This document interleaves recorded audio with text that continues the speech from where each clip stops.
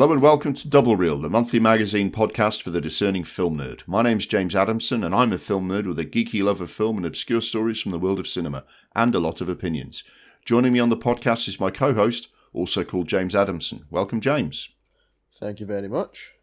This is the Penalty Shootout Film Quiz, the fiendishly complicated and keenly contested battle of minds to see who can win in this father-son film trivia contest. I think we couldn't possibly pack more gimmicks than that into one quiz.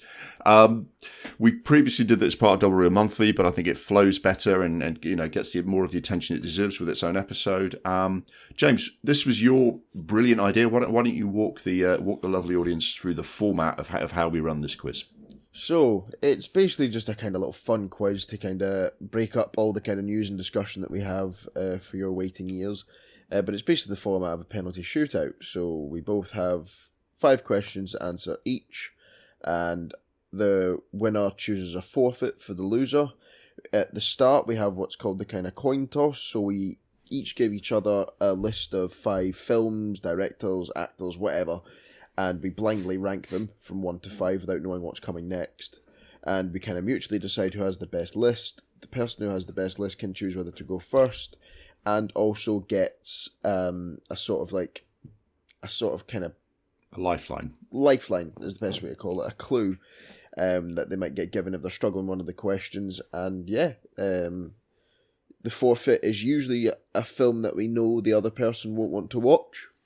That's right. And in the event of a draw, we have like a sudden death question. If it's still a stalemate after that, we just kind of we disagree kind of thing, shake hands and that move on. Yeah, we call it a draw. Now, if we've done we agreed that if we did really badly, like if we did really badly in the quiz, like really screwed up, and there was no winner, we'd both watch our forfeit film. That's never happened. They tend to be quite, even if I say so myself, quite high quality contests. But there it is. You have a coin toss to decide who goes first and gets a lifeline. You then get a penalty shootout where we answer one question each to a best of 5, a tiebreaker to try and settle it, and then a forfeit for the loser. Now, throughout the time of this that we've been doing this quiz, I have failed to beat James in a quiz. It looks like my son is besting me at something I thought I was good at, so mixed feelings about that. If I ever win one of these things, I'm going to make him watch The Life Aquatic with Steve Zissou, a Wes Anderson film, which has got all of the mannerisms and quirks and things that I know he's going to hate. You've got me a few different things to do. Your last suggestion, which didn't happen because the last quiz ended in a draw, was famously bad film The Room, which is going to be probably quite a fun watch, even though it's a terrible film. Do you still want the same forfeit for me, or did you think of something else? What was the forfeit again? Sorry. Last time it was The Room. Yeah, we'll go with that because it's terrible, but it's also a good laugh. We'll stick with The Room for now. Yeah. Okay, so Life Aquatic for you, Room for me, depending on who wins. Now, do you want to do your blind ranking list first, or do you want to give me a blind ranking list first? I'll do mine first. Okie dokie. So that's me reading a list out to you, yeah? Yes. Okay, I would like you to rank the following 5 Brad Pitt performances. Now, audience, in case it wasn't completely clear, it's blind rank, so I'm going to read these out one at a time. James has to assign it a rank out of 5, not knowing what the next one's going to be, and that's where the skill lies, or the luck lies. So, James, I want you to rank these Brad Pitt performances, not the film. Doesn't matter if you love or hate the film. It's what did you think of his performance in the film. Okay. First up, 7. 3. Once Upon a Time in Hollywood. 2. Thelma and Louise. Oh, he's barely in that. 5. Inglourious Bastards. 1. Fury. 4. I'm quite happy with that. You happy with that? You happy with where everything landed? I mean, my favourite performance of his is Inglourious Bastards, and then what did I put second? Once Upon a Time in Hollywood. Yep, probably fine with that being second. 7, he's good in that, but he just sort of plays the kind of role he's meant to play, the kind of detective who's kind of getting a bit too into the case, but gets kind of his personal life dragged into it, but nothing that blows me away. 4, Fury, not as good as 7, and Thelma and Louise, like I said, he's in the film, but he's not in the film. Yeah, so it's an interesting debut, which, yeah. Okay. Okay, so you're happy with yours. Let's see if I do better or worse with my list. Off you go. I want you to rank these Al Pacino performances. Oh, interesting. We've gone the same route, just with different actors. Yes. So, Scarface. This is a divisive one, this. I like it more than some people do, but I'm confident there are, better Al Pacino performances out there, so I'm going to say 3. Okay. Glengarry Glen Ross. I do love him in Glengarry and Ross, and he's better than in Scarface, so I'm going to say 2, on the assumption there's something stronger out there. The Godfather, Part 1. Oh, you cheeky bastard. I might have screwed myself here, because do I put it 1 or 4? Okay, he's brilliant in it.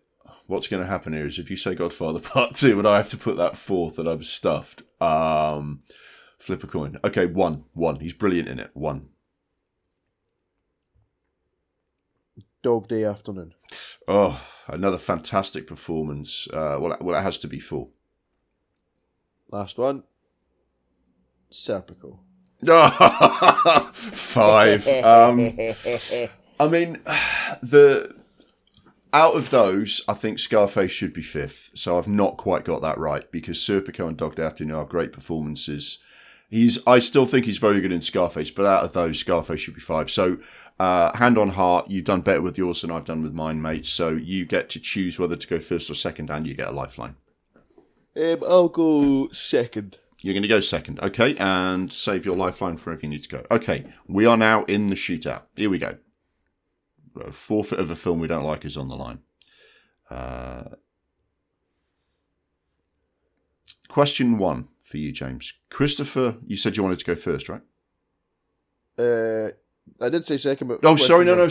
You said go second, so go second. I'll read me a question. So, Stanley Kubrick famously never won Best Director. But how many nominations did he get without a win? Okay. He was definitely nominated for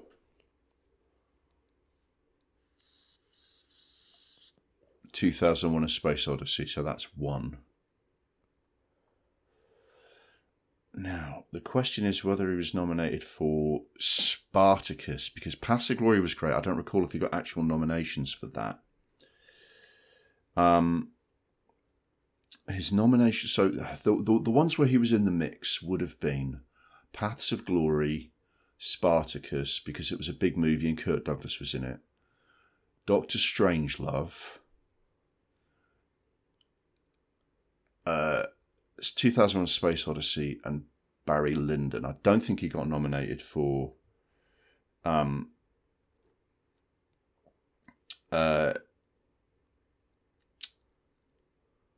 don't think he got nominated for The Shining or Eyes Wide Shut or Full Metal Jacket.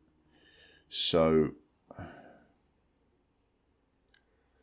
was he nominated for Spartacus? I don't think he's nominated for Paths of Glory, because while that was really good, I don't think that got actually that much awards attention. So it's a question of whether he was nominated for Spartacus. He's definitely nominated for for 2001: Space Odyssey. I think he's nominated for Doctor Strangelove.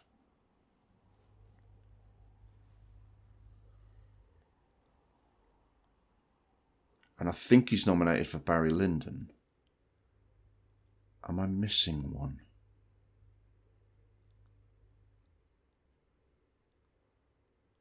Is it Spartacus? Because Spartacus won for cinematography. I think it was nominated for other stuff as well.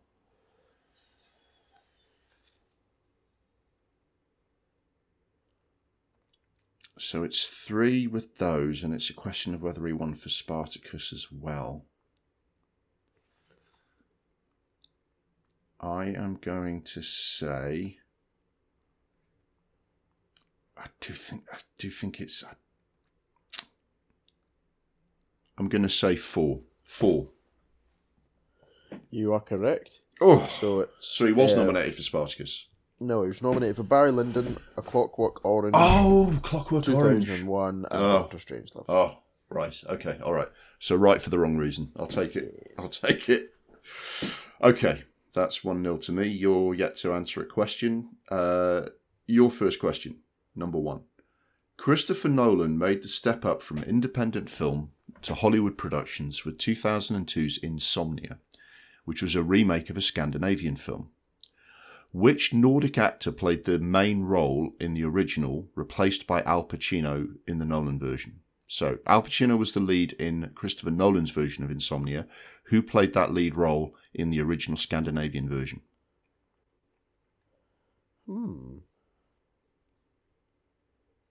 No. I've got no idea, so I'm just going to have to start thinking about Scandinavian actors, and all I can think of is Stellan Skarsgård. But could it be that guy who was in John Wick and the Swedish version of the Millennium Trilogy? What was his name again? Michael Nyqvist. I know he passed away coming up for 10 years ago now. And if it's not those two, then I don't really know any Scandinavian actors.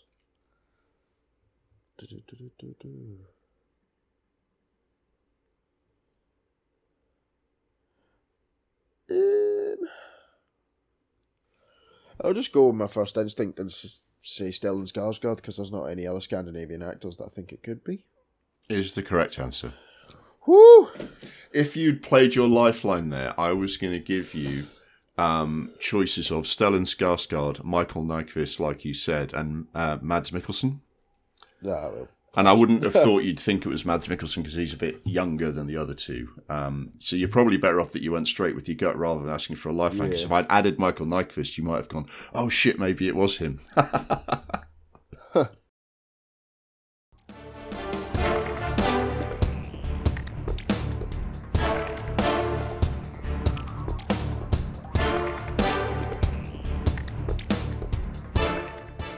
Okay, that's 1 each. Now it's time for my second question. Right. Should be quite a good one for you. So, how many Oscars has Oppenheimer been nominated for? Okay, let's count this out. Best Picture, Best Director, Best Actor, that's 3. Best Supporting Actor, that's 4. Did it get someone nominated in the Best Supporting Actress? That would be 4. So far we've got Actor, Supporting Actor, Supporting Actress, Best Picture, Best Director would be 5. So the question is...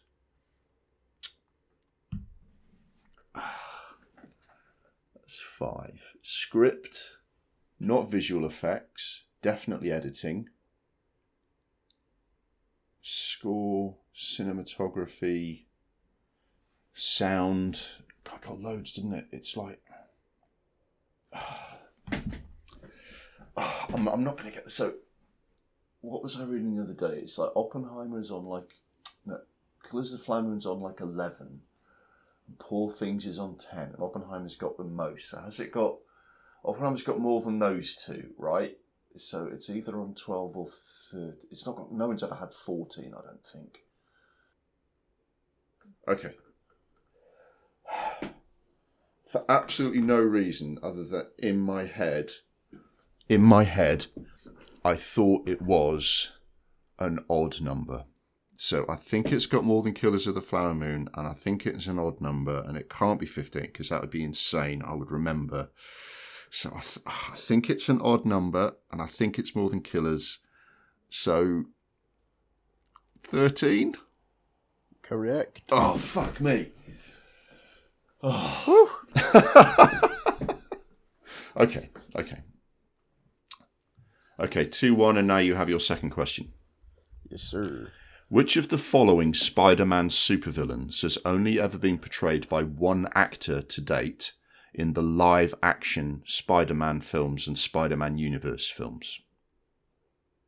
A. Venom, B. Lizard, C. Green Goblin. So the films that you need to look for are the main Spider-Man films that have had Tom Holland, Tobey Maguire and Andrew Garfield in, and any of these recent live-action Spider-Man Universe films in, like Venom and whatever else it is, yeah? Just to be clear, it's the supervillain that we're looking for. So if a character that becomes a supervillain gets used in one of those films but isn't a supervillain in that particular version, that doesn't count. It's only when the supervillain, like, say, Venom or Lizard or whoever, has turned up.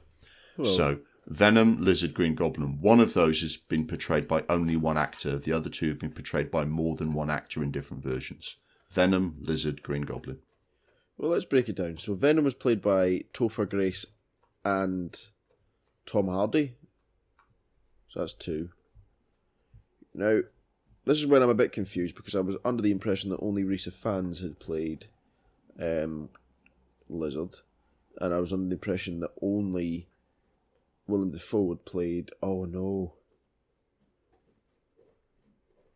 Now then, okay. I thought Willem Dafoe would only play the Green Goblin because in those Amazing Spider-Man films, someone else does play Norman Osborn, but I don't think you see him wear the Green Goblin costume.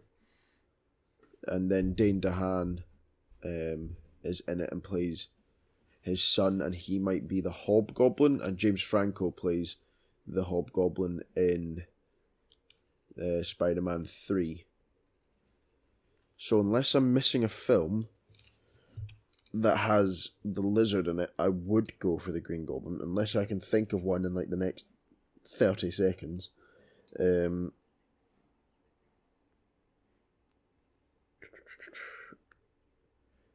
Lizard isn't in the first Spider-Man, is he? He's not in the Tom Holland ones. And who plays Dr. Kirk Connors?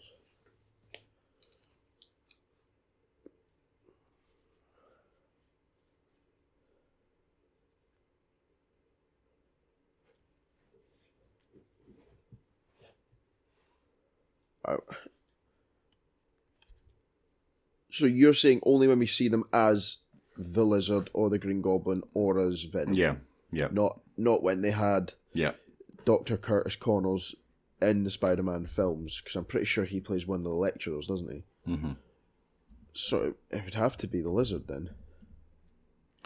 But I would also say that the Green Goblin is only played by Willem Dafoe as the Green Goblin, because James Franco and Dane DeHaan play Harry Osborn. I don't even think... Does Dane DeHaan play the Hobgoblin?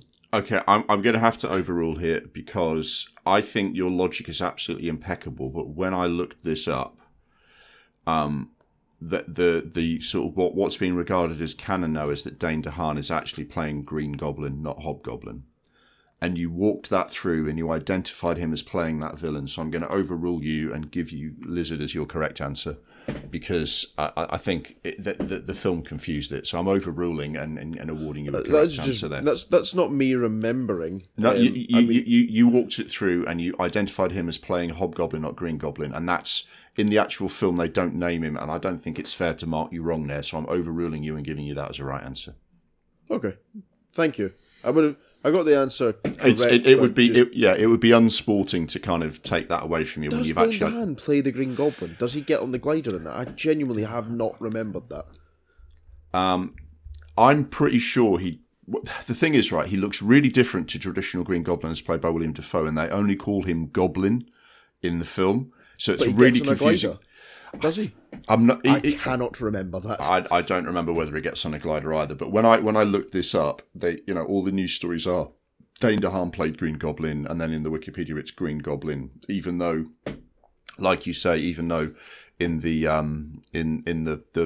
in the comics when Harry plays him, he's seen as like New Goblin or not actually Green Goblin. But for that purpose, I've sat there and watched you identify who played who. I can't give you that one wrong. So okay. 2-2. Right.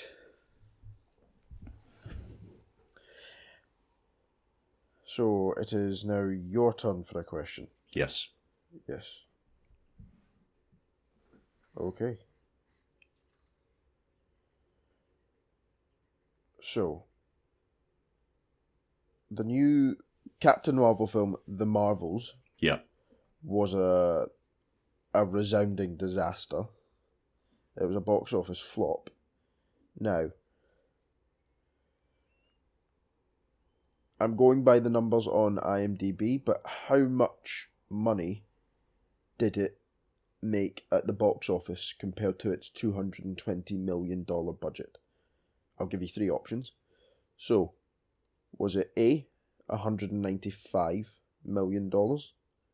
Was it B, $206 million? Or was it C, $230 million against its $220 million budget? None of those options are great. No, is that worldwide? That's the worldwide gross that I've chosen. One of those options is correct, and then I've made up the other two. So it's 195 was the first one. 195, 206, and I think, what did I say, 230? Something like that. 230.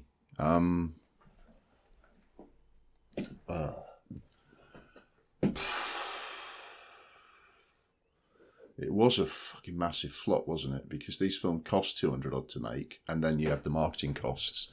So that's a massive loss. They need to make 700 million to make a profit. Yeah, so they've absolutely died on their arse.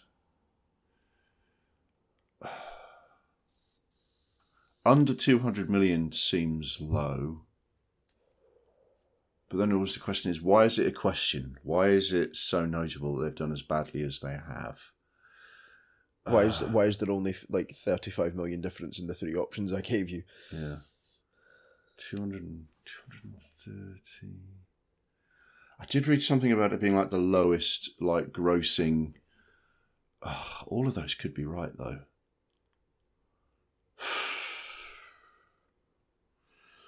Okay, I've got no logic to base it on because I had no interest in that film, to be honest. But okay, look, if in doubt, go down the middle. 206. I don't know, 206. Correct.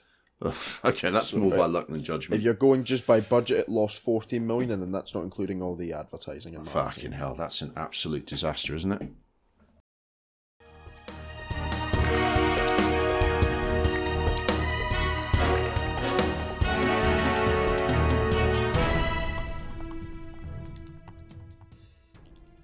So that's my third, 3-2. Here's your third question.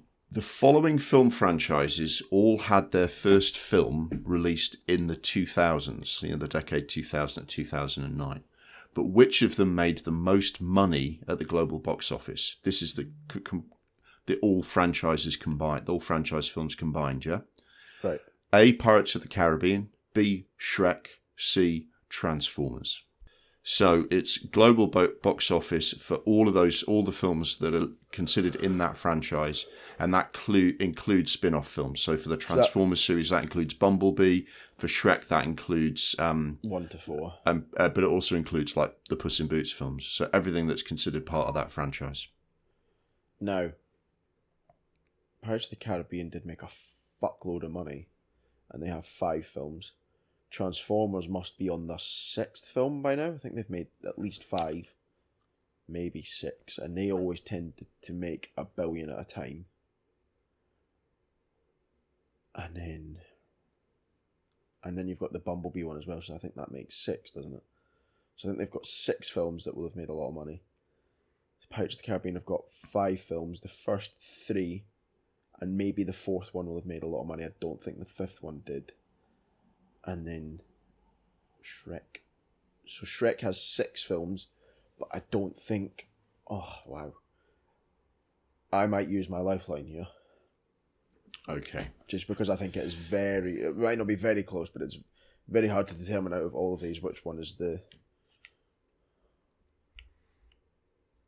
Yeah. Okay, I'm going to try and work out how to give you a decent lifeline here. How do I do this? Because I want, if you're using a lifeline, it's got to be meaningful. It's got to be a decent chance. But I can't just give it away. Yeah.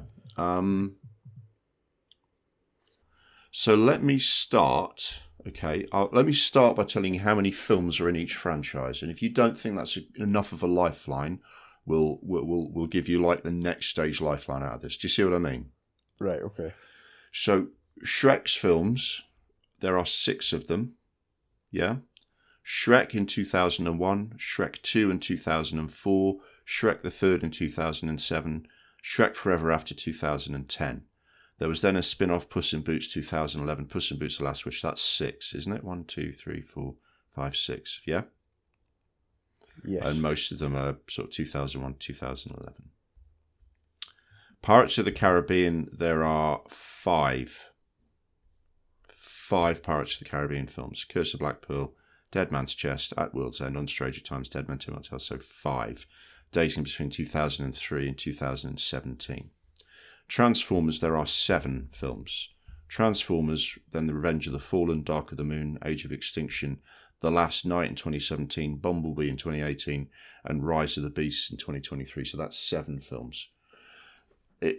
Is that, based on what your estimates were on what each film sort of tended to make when it came out, is that enough of a lifeline, or do you want me to help you out a little bit more? So run me through it again. So there was 5 Pirates of the Caribbean, 6 Shrek and Puss in Boots films. Yeah, and 7 Transformers films. It's got to be Transformers. You happy with that? I'd be very surprised if it wasn't, but I'm pretty sure every single one of them made $1 billion. So correct answer. Yeah. Okay, so you've used your lifeline. You've kept it at 3-3. Cool. Okay, my 4th question. So, your 4th question, right?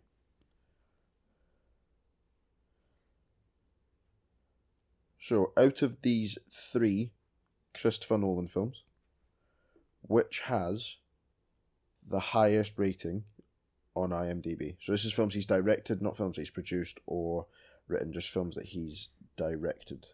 Okay.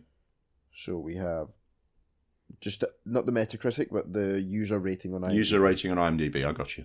So we have Oppenheimer. We have The Dark Knight Rises. And we have The Prestige.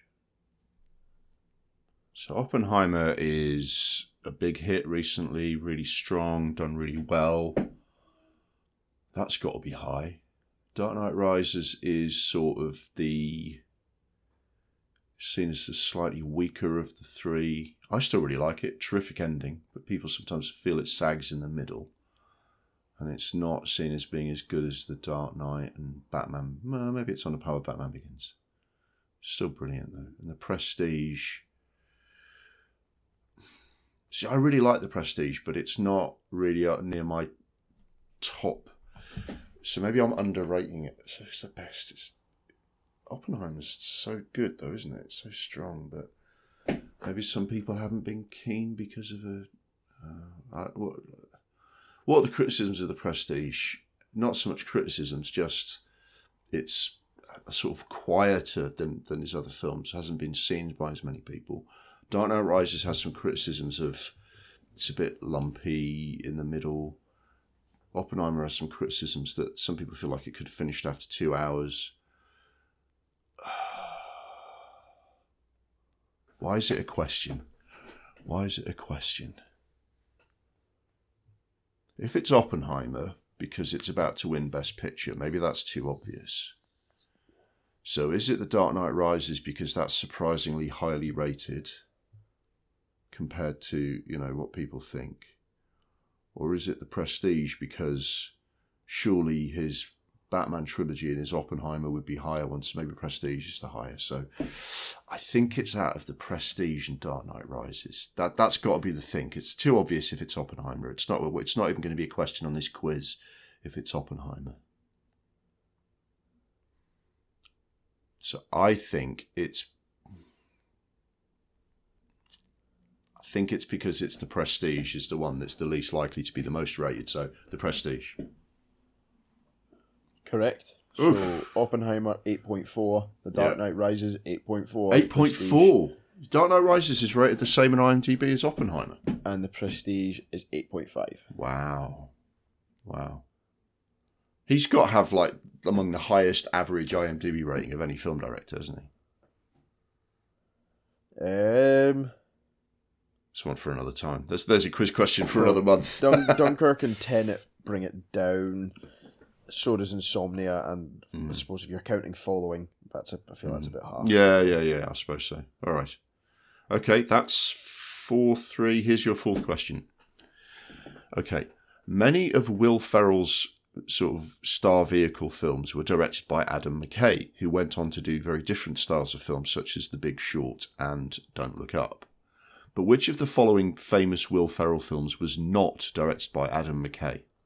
So we're asking the question, which of these films was not directed by Adam McKay? A. Anchorman, B. Blades of Glory, C. Step Brothers. Well, I know Step Brothers is. Blades of Glory? No. I would have assumed that Adam Kay did that. Does that mean Adam Kay didn't actually direct Anchorman? Is this the kind of... You'd think, he definitely directed Anchorman with him. I remember seeing Adam McKay's name for Step Brothers. I don't remember seeing it for Anchorman or Blades of Glory. Which is strange because Anchorman's probably Will Ferrell's most popular film, so...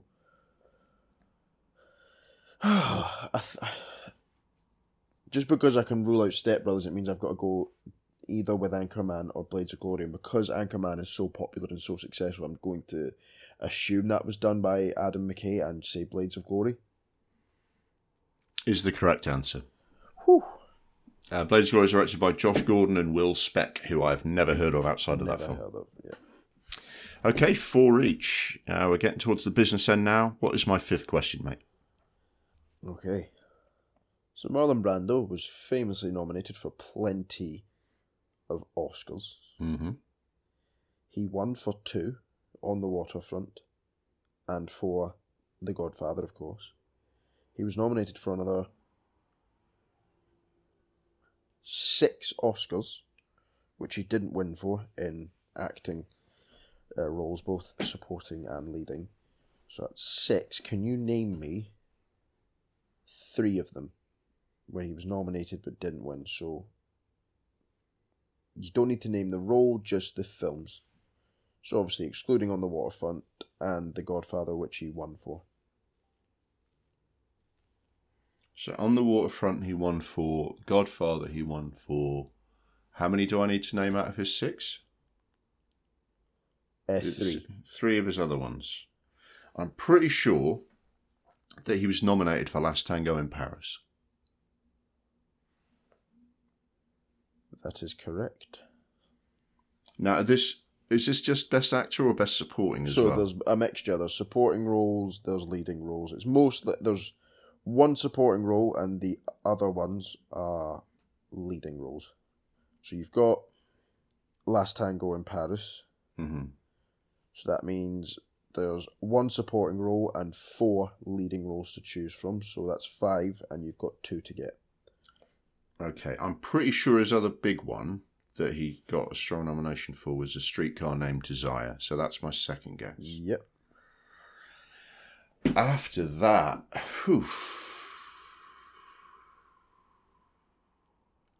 so he played Napoleon in Desiree, but I don't think that. He was Apocalypse Now.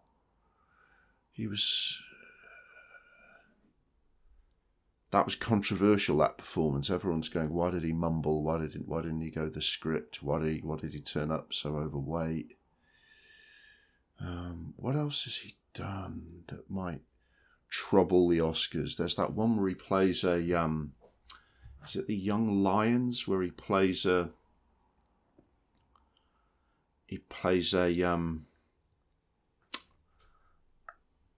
like a German soldier. There's Mutiny on the Bounty, which he played Fletcher Christian. Is it something weird like, did he get a nomination for Jor-El in Superman? That would be weird. It's definitely... Is The Wild One too early? Because that's like a big debut in the 50s, and maybe that's too soon and too rebellious.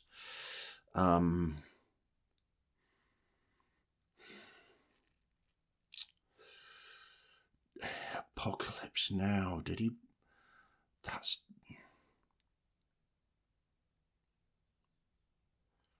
Oh man, what are his other ones that he did? He did some sort of thing where he was Mexican. Was that One-Eyed Jacks or something like that? Or there was. Is it Viva Zapata, or was that Rod Steiger?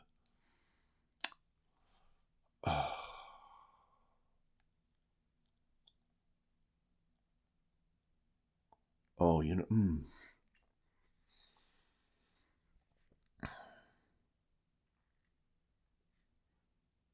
You know what?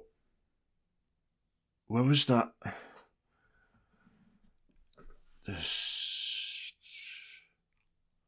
That version of Julius Caesar was really well regarded, and they do love their Shakespeare. But was he nominated for that, or was he nominated for Apocalypse Now?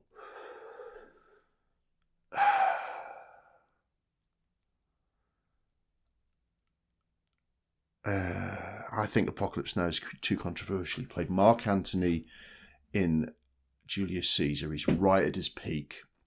It's around about the time of Streetcar Named Desire. All of this stuff like Zapata and One-Eyed Jacks and Mutiny on the Bounty, he went off the boil. But it's like the 50s. It's really big. James Mason's in it. Who plays Caesar in that? But he's Mark Antony, Julius Caesar. Is that leading? I can't think. I think this is wrong. I can't think of a better answer though. But I think Julius Caesar is the best guess I can come up with, because I'm just not sure enough about any of his other performances. So Julius Caesar.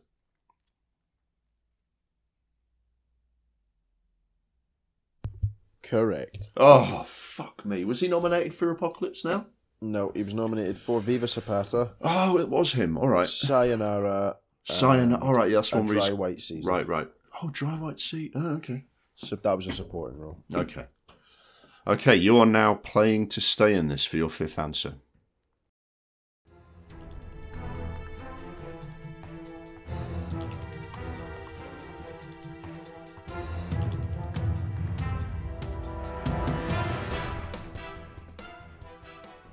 Bear in mind, I've lost 5 of these, and I think we've just upped it so much because you don't want to watch that Wes Anderson film, and I don't want to lose anymore. So we're just battering hardest possible questions. Your fifth answer, to take it to a tiebreaker. Which of the following actors did not start out as a practicing doctor before turning to full-time acting? So each of these 3 people studied medicine in some capacity, but 2 of them actually practiced as doctors before they became full-time actors. One of them didn't. And the answers, the possible answers are A, Ken Jeong, B, Lisa Kudrow, C, Graham Chapman from Monty Python. One of those did not practice as a doctor before becoming a full-time actor. So I famously know that Ken Jeong was a practicing, not a practicing doctor, but did, I'm pretty sure he went to medical school at like 16 or something ridiculous. Mm-hmm. But again, the question is, was he a practicing one before he got into acting? I had no idea about the other 2. I'm going to assume that Ken Jeong did. If he managed to get to medical school so early, he could have been a practicing doctor by the age of about 22 before his Hollywood career even kicked off. Now it's between Lisa Kudrow and Graham Chapman. I kind of get the vibe that maybe Lisa Kudrow did a kind of degree on the side, and maybe Graham Chapman did do some, maybe he did practice as a doctor. But it would be an absolute, punt in the dark. Genuinely, I can't even begin to. I'm just going to go with my gut and say that Lisa Kudrow wasn't a practicing doctor, and Graham Chapman did do a bit of practicing. Is the correct answer. You're absolutely right. Ken Jeong was a doctor. He was actually, I think he might have actually even been Judd Apatow's doctor, and that's why he cast him in Knocked Up, because he thought he was a funny guy, and that Graham Chapman was at Oxford or Cambridge or one of them with the rest of the Python guys and doing all sorts of stuff together, but it wasn't enough money to kind of turn professional just yet. So he finished his medical degree and actually was a practicing doctor. I think he was like a GP or something. And only when sort of it really picked up and the TV shows they were doing, like, he started to get full-time out, that he actually gave up, but he was actually a full-on practicing doctor. Lisa Kudrow wanted to be a doctor. She had a degree in microbiology and she could have gone on, but she got cast in Friends instead. So you're absolutely right. She's the one that they all planned to be doctors, and she's the one that never quite actually practiced. Okay, we're on our tiebreaker. So I'm just going to make this a kind of 50-50 question. All right. So I'm going to give you two films, and you just have to tell me which one made more. Okay. Yep. So your two films are Fast X and Guardians of the Galaxy 3. Fast X, Guardians of the Galaxy 3. Now, Guardians underperformed compared to the previous two, but then I remember them saying Fast X might not make as much money as it did before because of China. Because they used to make a lot of money in China, and it didn't get released in China this time. But the Marvel films all did quite badly last year. Is this the thing that Fast X actually... This is when Fast X overtakes Marvel. That's how bad a year Marvel had, whereas normally they always outperform that. On the other hand, Guardians was like the only sort of good Marvel film last year. Okay, purely on the strength that I think Fast X didn't get a big release in China, which it normally relied on for a lot of its box office. I'm going to kick myself if this is wrong, but I think Guardians 3 was the one sort of rare success in Marvel last year. I don't reckon it's by much. Might only be a couple of million in it, but I reckon Guardians just skates through. So Guardians of the Galaxy 3. Correct. Is it close? Guardians made about 845 million, there or thereabouts, and Fast X made 750 million. Yeah, that is down. Okay, all right. Okay. So now your tiebreaker. We could either call it a draw, or I finally win one and make it 5-1 to you in quizzes. Let's see if you can get one of these. Which of the following films from the IMDb bottom 100 worst films of all time made the most money at the global box office? So these are all considered among the worst films. Yeah. Right, okay. But which one of them made more money at the box office? A, Disaster Movie. Right. B, Son of the Mask. C, The Wicker Man Nick Cage version. Which one of those made the most money at the box office? So, I didn't realise all three of these were in the bottom. So I've just got to try and figure out how much I think Disaster Movie would have made. So they probably spin these on like a $10 million budget, and if they make 40 or something like that, they'll be happy. Just to be absolutely clear, it's profits are relevant. These might have made less than their budget. It's purely the box office number you're looking for. You're not looking for anything more complicated. How much? Even if it cost 100 million, if it made 90 million, then it's still more than the others. It's exactly right. Yeah. Right. I mean, nobody knows the box office numbers of these films off the top of their head. Like, nobody goes, oh yeah, I know the box office amounts for Son of the Mask. Nobody knows that. So I can't even begin to go, oh yeah, the Son of the Mask made X and Disaster Movie made Y. So yeah, you've got to work out what sort of scale of film it's likely to have been. So, I would probably put Disaster Movie bottom. Just because it's one of those films, it's like a B movie. I mean, that's rich, but it's one of those ones where it's made on the cheap. And I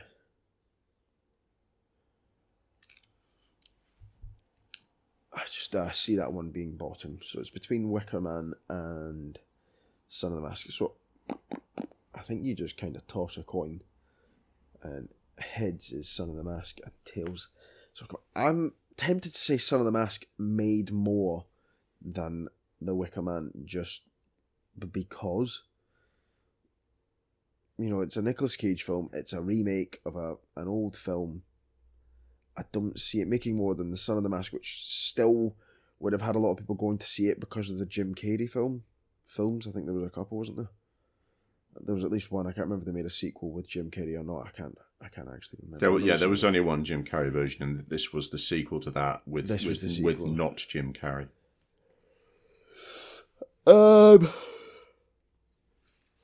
I am leaning towards Son of the Mask, just trying to kind of make some sense of what I think these films would have garnered and kind of like attention and popularity.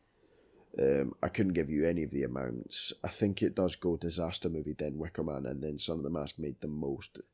So I'm going to go for Son of the Mask.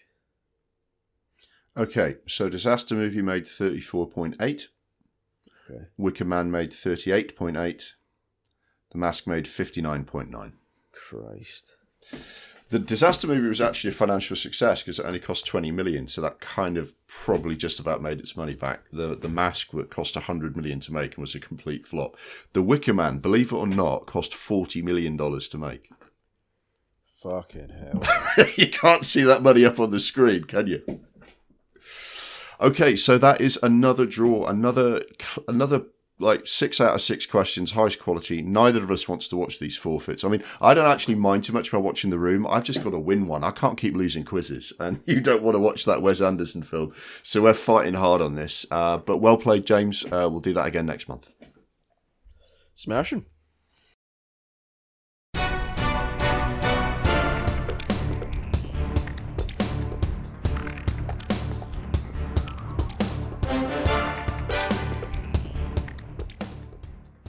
Thank you for listening to the latest Penalty Shootout Film Quiz brought to you by Double Reel. The score remains 5-0 to James, no the other one, after another stalemate. Thanks to my co-host James Adamson. Thanks also to Podbean for hosting and Audacity for editing. We are grateful for their continued support. The music was Mistake the Getaway by Kevin MacLeod. The first part of this month's issue, Double Reel Monthly, is available to download now with news, new releases, reviews of new films and our new annual projects. In a few days we will deliver the next part, The Features, with the theme of films about the television industry. This includes our classic Network and hidden gem Confessions of a Dangerous Mind. The one that got away is the story of the French comedy legend Jacques Tati's Confusion, and our remake Hate Watch is a 2005 reboot of Bewitched. Until next time, stay safe, watch lots of films, and may your life be as awesome as you pretend it is on social media.